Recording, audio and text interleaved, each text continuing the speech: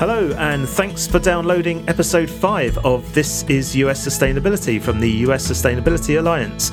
My name is Russell Goldsmith, and on this episode, we're focusing on soil health. Once again, we'll be hearing from guest farmers across North America, and I'm thrilled to say that both our interviews are with award winners. We'll be heading firstly to Cress in Texas to hear about a cotton farmer's pioneering approach to dryland farming. Then we're off to York County, Nebraska to catch up with an organic farmer and hear about her soil health philosophy and the practices she's using to ensure her land is as sustainable and profitable as possible. But before all that, I'm thrilled to welcome to the podcast Professor Michelle Wander, a soil scientist and professor at the University of Illinois, where she is director of the Agroecology and Sustainable Agriculture Program. Welcome to the podcast, Michelle, and thank you so much for joining us. Just for the benefit of our listeners, can you talk through your background and expertise within soil quality and stewardship? Sure. I have really worked on understanding soil stewardship for my entire career. I began working on actually international agricultural development and looking at the use of legumes because they fix nitrogen and how to actually improve the association between mycorrhiza and legumes so that that worked well around the world. And then I went and did my PhD and was very fortunate to go on and get some experience in Georgia. And now I'm at the University of Illinois where I study soil management. And through working in lots of different places, getting experience in different farming systems and different soils and with different kinds of cropping systems, really come to appreciate that challenge of different farming systems and stewardship. I've worked a lot on different kinds of frameworks, including the U.S. Sustainable Ag Standard that is an ANSI standard, which means that it's connected to the Trade Association framework. And that's really interesting, thinking about how to get sustainability frameworks that work well for all the different kinds of farms and farmers with different kinds of challenges facing them. And what are you looking forward to hearing about from our two guest farmers? When I've done case studies with farmers, I kind of look for understanding their constraints and then their philosophies of management that, you can see when people have well worked out tactics to navigate those issues and help them be mindful, then they often set up systems. And I'm a systems ecologist and think of agriculture as really one of the most fascinating and challenging systems to study. Okay, well, let's hear the first of those two interviews then. Last week, I was joined online from Cress in Texas by cotton farmer Barry Evans. Barry has recently been named 2021 Farmer of the Year by Field to Market. He was recognised for outstanding conservation efforts on his farm and leadership in advancing sustainable agriculture, which is why we were so delighted that he agreed to talk to us about some of the practices he's using. I started by asking Barry to give a quick introduction to his farm and the setup he has there, and to explain whereabouts in Texas he is based. I'm in what we call the Panhandle of Texas. It's up in the northwest region. We call it the high plains of Texas because we're at a fairly high altitude, about 1,100 meters. So we're a semi-arid area, and we also have some cool nights and hot days because of our altitude. If you look on the map, you look for Amarillo and Lubbock, Texas. We're right in the middle there is how you can find us. How long have you been farming there? I moved back to the farm in 1992. I graduated from college and worked in industry for about 8 years. And I moved back in 92 when the opportunity presented itself. And how big is the farm exactly, and what are you growing? I grow cotton and grain sorghum and some wheat, have about 1,400 hectares. And like a lot of the people that we've been interviewing on this podcast series, you're another example of a family farm, aren't you? Yes, I am. I'm the third generation, and my son will be the fourth. And actually, he's expecting his first child in January, which we're really excited about. And so maybe he'll love the farm as much as we do. Fantastic. Well, congratulations on that. Now, back to the podcast. In our previous episode, we were talking about water conservation, and obviously that naturally leads on to the topic of this episode, which we're focusing on soil health. I thought it would be good to understand why both of these issues are so important to you. You know, a story I like to tell is back really whenever I first started farming, we moved to the farm. My wife grew up in the city. She's a city girl. She's not a farm girl. And it was actually on a Sunday, we got out of church and we were changing clothes and getting ready for lunch. And she made the comment, she said, "The dirt's blowing outside." I said, it's been 15 minutes. I knew better. And I kind of poo-pooed what she said. She said, I'm not just a dumb city girl. I know when the dirt's blowing. And I looked out in it, and it was. So I immediately got out and got on a tractor, and we run what's called a rotary hoe to help break the crust. But it's too late then. Once that happened, the crop was already lost, and in 30 minutes, the crop's gone. And I decided at that point, there had to be a better way to do things. We had to make some changes because it's just so hard to stop that. And then the changes that we made, it was really geared to stop the soil erosion, stop that dirt. But it's worked out really well for our conservation and water efforts, and it's really been a good success story there. In terms of the water conservation within the area, is that an issue at the moment then, aside from like that environmental issue with the dust clouds? Is there any other things that impact it? Well, our area was where the heart of the Dust Bowl was, which was one of the largest environmental disasters in the United States. And so we are very aware of dirt storms, and we don't want to make that mistake again, and we're not. We're doing really a good job. And as we talk about water conservation, we pump irrigation water out of the Ogallala Aquifer. And Ogallala is about a 450,000 square kilometers. It stretches from South Dakota down into west central Texas. It's huge. And we're in the southern part of that, and where we are, it's basically a non-replenishing aquifer. And in earlier days, it's been pumped since about the 20s or 30s. Really after World War II in the 50s is when irrigation really took off. And just in that time, we've seen such massive declines in the aquifer. On my farm, when I moved back in 1992, I was about 80% irrigated. Today, I'm 14% irrigated. So a large part of my conservation effort is driven by that decline in the aquifer. And how do we make a living? How do we remain profitable and sustainable without the irrigation water? So taking that into account, and obviously that experience that you had with your wife those years ago, what changes have you made to your farm since then? The real game changer that I made on my farm was no-till farming. No-till is a method of just not plowing, and which goes against the grain of farmers because we all like to run a tractor. But no-till is whenever we don't plow and we leave the stubble on the ground. What I've been doing is rotating grain, sorghum, or wheat with cotton. Cotton is a very drought-tolerant crop. It's why cotton is good in a semi-arid area like we have, because it can withstand the heat and the dry weather, and it has a deep taproot. Where the sorghum is also a very drought-tolerant crop. We call it a water-sipping crop, but it has more of a fibrous root system and puts out more organic matter.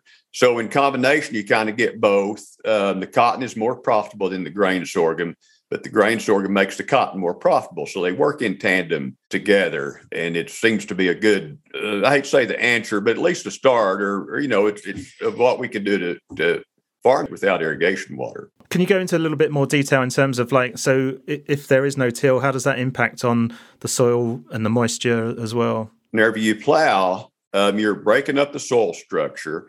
You're burning off that organic matter a little bit quicker and also losing some carbon out of the soil that way.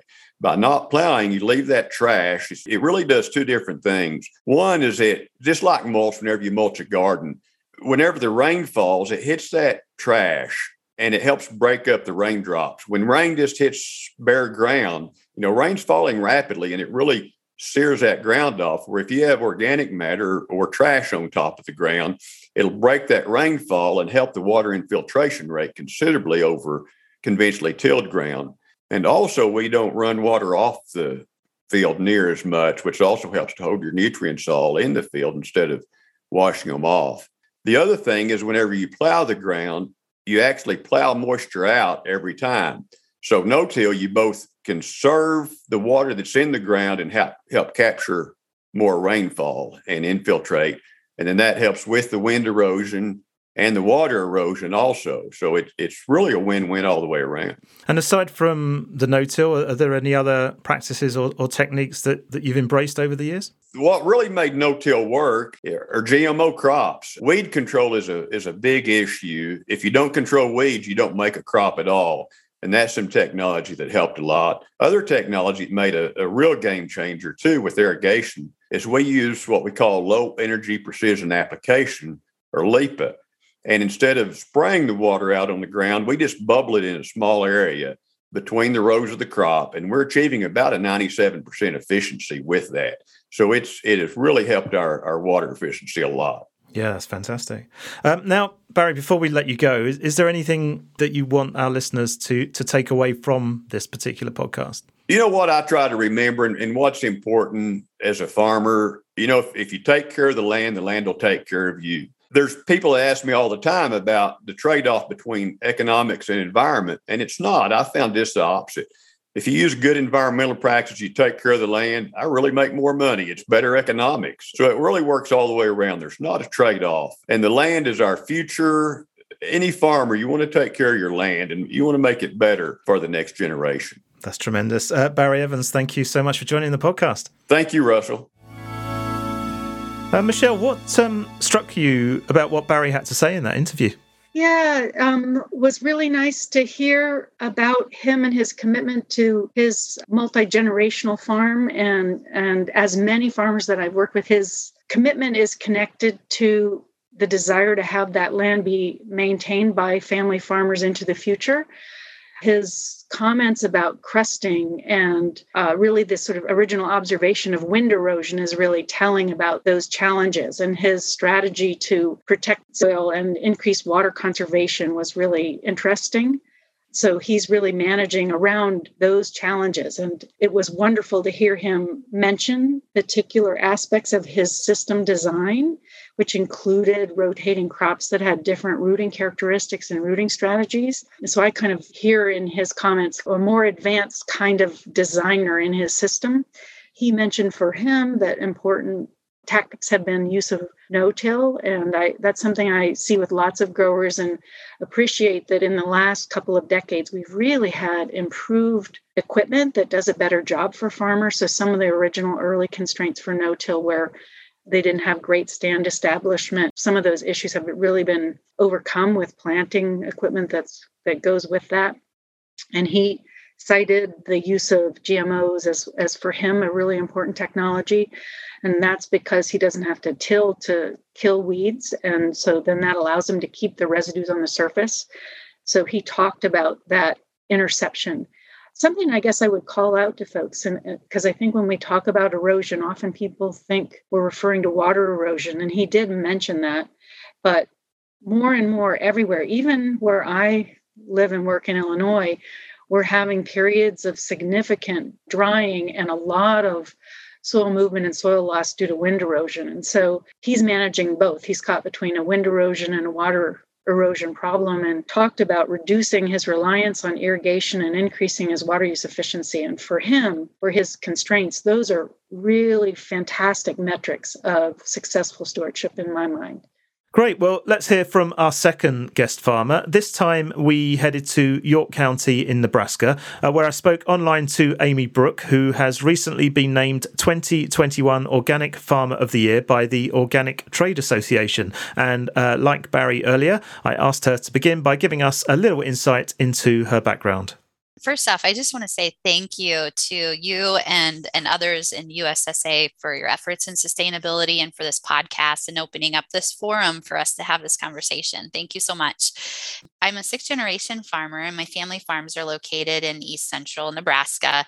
Early on, I developed a great passion for farming, thanks to my father, and I love math and science. So I got a degree in ag engineering, worked in industry for a little while. My husband, who I actually met in college in agronomy class, I partnered up with him, and we were down in Brazil for about 6 years doing production ag down there. And we were able to get into different consulting projects in South America and some other countries and continents, which was really exciting because I just have such a love for agriculture. It was pretty sad story. My father passed away pretty suddenly, and that caused me to come back to the family farm. I always wanted to farm with him, and now my husband and I are farming for him. So we're back on the family farm, and we have recently, in the past half decade, converted all of our farmland to organic production. So that's been an exciting change as we look to, always continuously learn and do different things on our farm.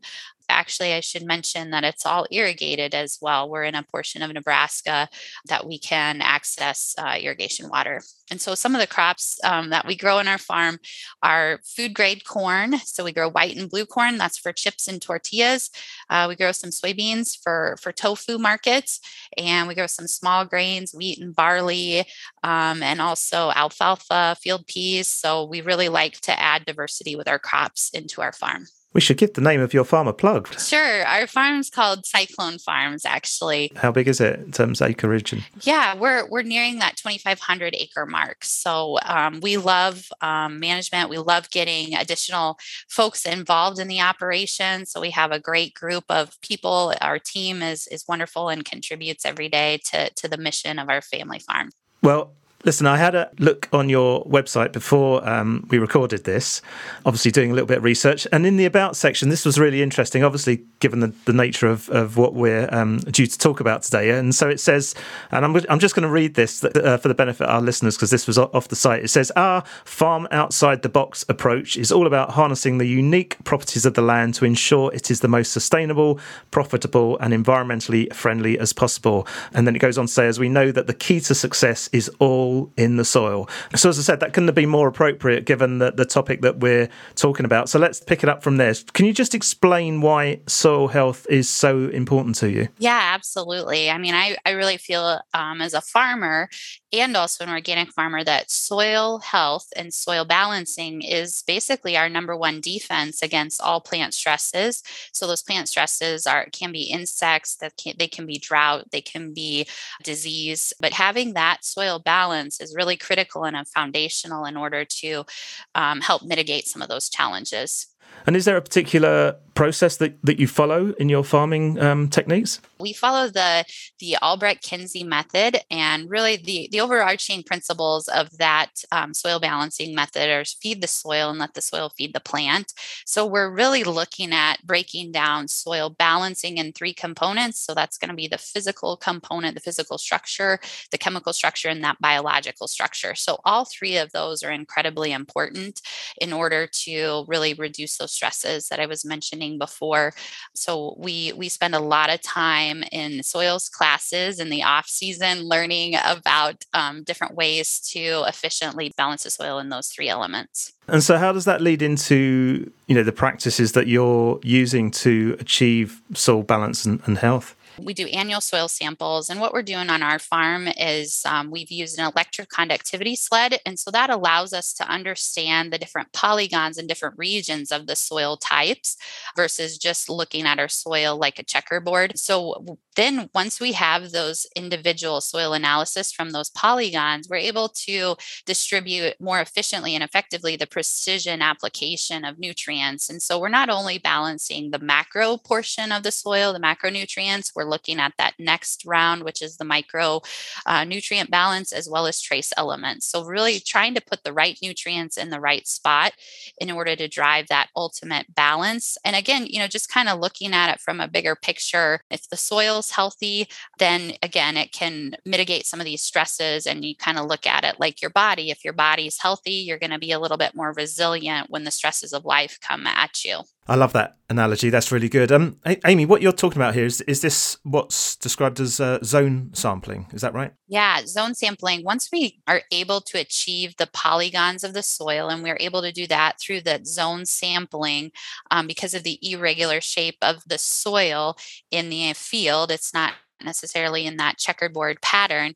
At least in our soils, we find that there's just a handful of different polygons. So when we are looking at getting soil samples, it's a reduced number that we have to pull. So economically, we can do that every year in order to get that pulse point on our field, the entire field annually. So then we can really fine tune the soil balance and know and chart that out where we're going and where we've been to see that incremental improvement.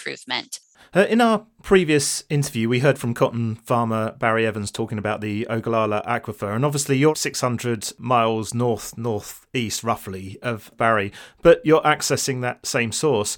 How reliant are you on the water it provides? Yeah, that's a good question. I know it's a tremendous underground body of water, and fortunately, due to that, we're able to just supplement some of the deficiency we might get with rainfall. So primarily, we rely on rainfall in our area, but again, we do use the aquifer to supplement. We have irrigation systems, mostly center pivots, that we're trying to deploy the right amount of water in the right spot, and we have soil moisture probes to give us the intelligence in order to do that, so we don't overwater. But one thing about the aquifer in our area, it is a tremendous size and body of underground water, but the last 2 years, we've been able to regenerate about 4 inches additional water into that aquifer. So it's not something that just always goes down in our area. It's actually on the rise the last few years. Now, just to finish off, Amy, as well as farming in Nebraska, I know your consulting work means you get to work on improving soil health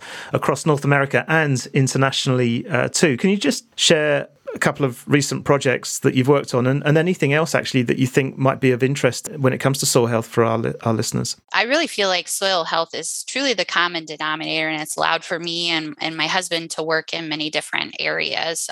We worked in Brazil, where the soil there was bright red and had a pH of 4. And then one of the more recent projects we worked in was converting a citrus grove that had recently, unfortunately, died due to citrus greening into a corn silage for local dairies, more of a revitalization community project. And for just a frame of reference, that soil had a pH of 8. So, there's just different tactics and techniques that we leverage in order to bring the soil back to an equilibrium, if you will. And the same equation with the Kinsey-Albrecht method allows for us to do that. That is that common denominator. We're looking at intentional soil balancing. So it's taken us on a journey really across the whole world and then kind of back to my hometown. But I just can't say enough about intentionally balancing your soil, knowing what you're trying to get at, and then working towards that goal. Just in general, I think in terms of agriculture, there's many ways to farm. And I think that continuous improvement and just always trying to learn something new every day is really bode well for me on my farms and in my life, and realizing that there's not one way to do something and you can't always directly apply what you learn on somebody's farm. You might need to tweak it, but having that conversation, sharing information, and the trial and error and the innovation really helps us to improve agriculture and make it long lasting for the next generation. That's a excellent message to finish on. So thank you so much for that. And also congratulations once again on your award. But for now, Amy Brook, thanks for taking the time to talk to This Is US Sustainability. Thank you so much. Michelle, we were so pleased to have 2 award-winning farmers on the show. Any thoughts on the things that Amy spoke about? Yeah, well, her interview was really interesting to me because I, over time in my own work, have really been asked about soil balancing because it's a bit controversial, or has been with some, because different people in different soils haven't found it to be useful. And I've worked with and really interviewed and studied some of the people who are following the Albrecht-Kinsey method. And some of them are really, I would consider, master farmers, where they're really thoughtfully applying those tactics. But they've drilled down to work in a very nuanced way for very particular cropping systems. And I heard that in Amy's thinking, and also in Barry's, where they're really managing a particular resource and constraints. And she, it sounds like, has had the opportunity to work in different soil systems to appreciate how you might stack up your problems in different ways in different locales. So for her farm, which it's clear she's using kind of a classic rotation of crops, which is a tactic that is used to break disease and pest cycles and build soil fertility. So the legumes that she uses in her system are really important. And she talked about testing every single year, which is very, very unusual. A lot of farmers don't test every year because they don't apply fertilizer every year. They might fertilize in front of their most heavy feeding crop. My sense is that for them to test every year, they really are thinking about different nutrient demands of different crops. Which do vary. I mean, rotation really includes waxing and waning of stocks of different nutrients based on the different kinds of crops. And that's something that both the farmers you talk to, they're managing systems with and thinking about the different phases of their rotation. So that was very interesting. Something that I think she talked about managing macronutrients and micronutrients. And for very high value systems where they're really getting very high yields, and that would be the case for irrigated land. So in many ways, we look for irrigated lands because they can basically manage water and prevent water stress. They tend to be our highest yielding and can pay with very high precision management. So she's doing this precision management with zone sampling using electrical conductivity to basically delineate regions that would need more or less nutrition. So that's indicative of a very high-end management. I didn't hear from her about a lot of problems, although she did note that they were relying on the aquifer, and they are using center pivot irrigation, which is not precision irrigation. My guess is they may move to that, although it sounds like in her experience that she didn't seem to feel water constrained. I think when we look at, they're both farming in the high plains, and that whole area really is facing, water limitation and going to do so more. So it was interesting, the difference between the two, in their attitudes about water. It didn't come to the fore for her. Well, just to finish off, Michelle, perhaps you could sum up why you think it's important that we share these stories about how US farmers are managing their soil health, and also what you hope our listeners take away from this episode. Yeah, I think that they're a nice pairing in a way because they have some things that are in common and things that are very different. So in that sense of the differences, there are lots of different kinds of farming systems and farm operations that can use different tactics to help them both verify and demonstrate to the consumer and the public that they are using good practices. So we see them receiving awards from two very different organizations, right? The Field to Market system helps people in the food value chain audit their stewardship, focus mostly on environmental performance, but it does also have some social dimensions with labor provisions in it.